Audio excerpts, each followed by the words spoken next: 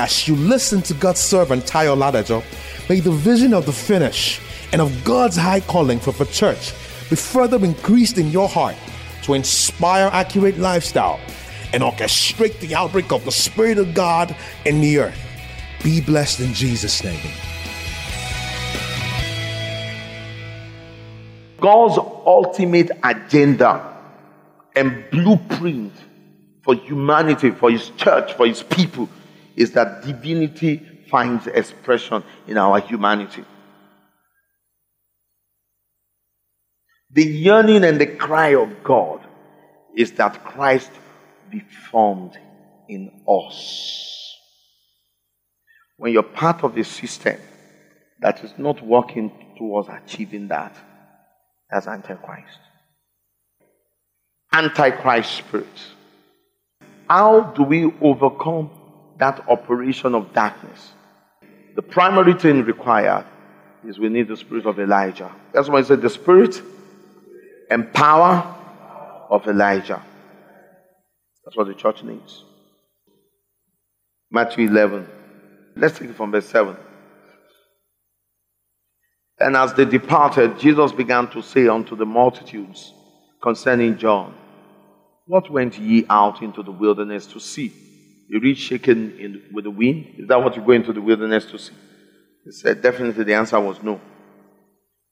But what went ye out for to see? A man clothed in soft raiment? Behold, they that wear soft clothing are in kings' houses. Let me just paraphrase that. What the Lord Jesus said, in other words, is that He said, it's the spirit of Elijah and the power of Elijah that is at work in and through John the Baptist. And let me tell you what that spirit or operation of the Spirit of God in these last days is not. Let me first of all define what it is, in a few words.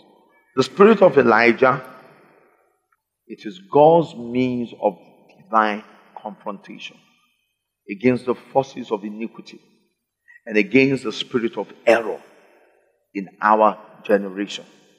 It is the force of righteousness that immunes the church against infiltration of the world. Let me also tell you what the spirit of Elijah is again. The spirit of Elijah is the divine catalyst that prompts and orchestrates the awakening of the Spirit that leads to spiritual revolution and revival. Now, first of all, the Lord Jesus told us what the spirit of Elijah is not. Because the spirit and the operation of God at work in John was the spirit of Elijah. Let me put it the way Jesus put it.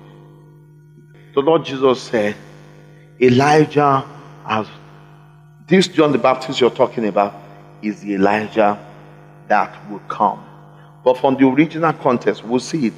What that scripture means is that Elijah has already come and Elijah will yet come.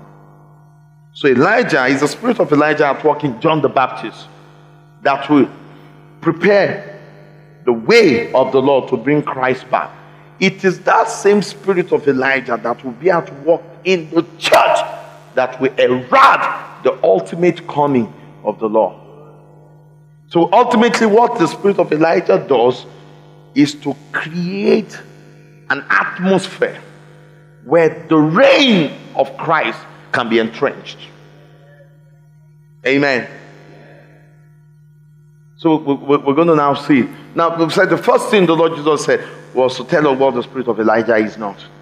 It's not a reed driven about by wind. The spirit of Elijah is not going to be at work where there is instability, inconsistency, where there is lack of focus and lack of spiritual depth.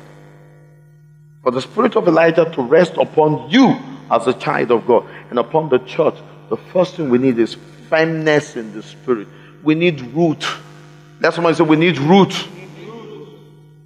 And the only thing that provides root is the knowledge of the word It's the truth of God that strengthens our root and provides us stability. So when there is inconsistency, the wind of doctrine and natural circumstances of life that drives us here and there, the spirit of Elijah cannot come upon you. Thank you for listening to this timely word of the Lord.